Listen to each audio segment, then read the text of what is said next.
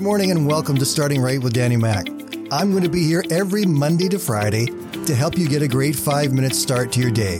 So grab your cup of coffee, sit back, relax, and let me help you start your day right.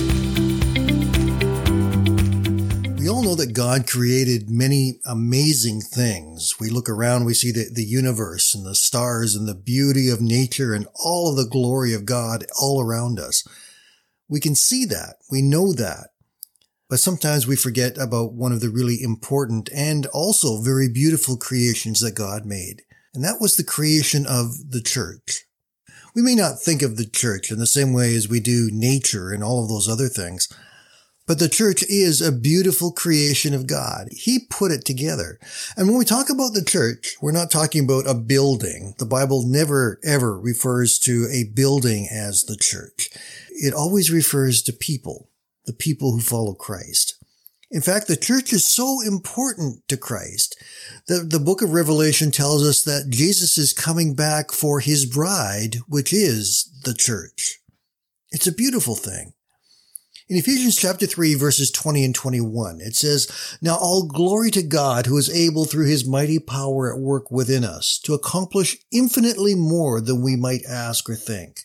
Glory to him in the church and in Christ Jesus through all generations, forever and ever. Amen." There is power in the church.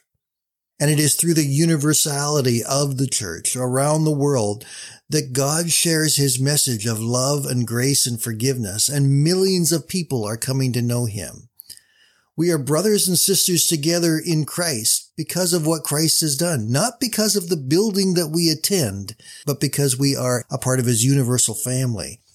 There's a story by Jeffrey Cotter that came out a few years back that talks about the church in a rather unique way. I want to share it with you this morning.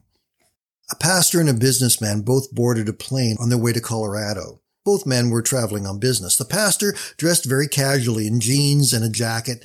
The businessman in a very expensive business suit, carrying a copy of the Wall Street Journal under his arm. As soon as they sat down, the businessman turned to the pastor and began the conversation by saying, "I'm in the figure salon business. We can change a woman's self-concept by changing her body. It's a very profound and powerful thing." The pastor looked at him and said, "How long have you been doing this?" The man said, "Well, I just graduated from the University of Michigan School of Business Administration. They've given me so much responsibility already, and I feel very honored. In fact, I hope to eventually manage the western part of the operation." "So you're a national organizer?" the pastor asked. "Oh, yes. We are the fastest growing company of our kind in the nation. It's really good to be a part of an organization like that." The man asked, "And what do you do?" "Well," the pastor said, "it's interesting that we have similar business interests. You're in the body-changing business. I'm in the personality-changing business. We apply basic theocratic principles to accomplish indigenous personality modification." The man looked at him questioningly. I've heard about that," he replied hesitantly, "but do you have an office here in the city?" The pastor said, "Oh, we have many offices. We have offices up and down the state. In fact, we're national. We have at least one office in every state of the union, including Alaska and Hawaii. As a matter of fact, management has a plan to put at least one office in every country of the world by the end of the business era." The pastor paused for a moment and then asked, "Do you have that in your business?" "Well, no, not yet," the businessman said. "But you mentioned management. How do they make it work?" "Oh," the pastor said, "it's a family concern. There's a father and son. They run everything." "Must take a lot of capital," the businessman said. "Oh, you mean money?" "Yeah, I suppose so. No one knows just how much it takes, but we never worry because there's never a shortage. The boss always seems to have enough. He's a very creative guy, and money is, well, just there. In fact, those of us in the organization have been saying about our boss that he owns the cattle on 1,000 hills." "Oh," the businessman said, "You've diversified into ranching as well?" "Oh, no. It's just a saying that we use to indicate how wealthy he is." The businessman thought for a moment and said, "What about you and the other employees? How does that all work for you guys?" "There's something else," the pastor said. "All the employees have a spirit that pervades the organization. I know it sounds old-fashioned in a world like ours, but there's this really true, deep sense of caring that we all have for one another. Do you have that in your business?" he asked the businessman. "Well, not yet," said the man. But do you have good benefits? The pastor laughed. Oh, yeah, they're substantial. I have complete life insurance, fire insurance, all the basics. You might not believe this, but it's true.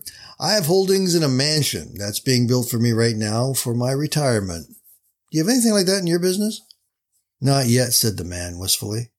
You know, one thing bothers me about what you're saying, said the businessman. I've read the journals, and if your business is what you say it is, why haven't I heard about it before? You're right, the pastor said. I'm talking about the church. How would you like to join us? It has the firmest foundation, the best backing of any business that you will ever see, and the future benefits, unbelievable. Yeah, that's the church. We may see it in different terms where we are. We may not have experienced everything that God has for us yet, but the church is an incredible organization of God's power and love that He uses to spread His word around the world. And doing what you do for Him has the greatest benefits of anywhere in the world at any time. Thank God for your church, and why not consider becoming more involved in it?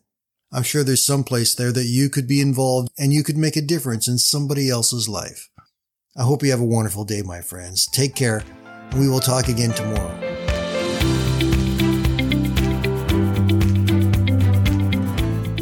Thank you for listening today, and I invite you to join me Monday to Friday right here on Starting Right with Danny Mac.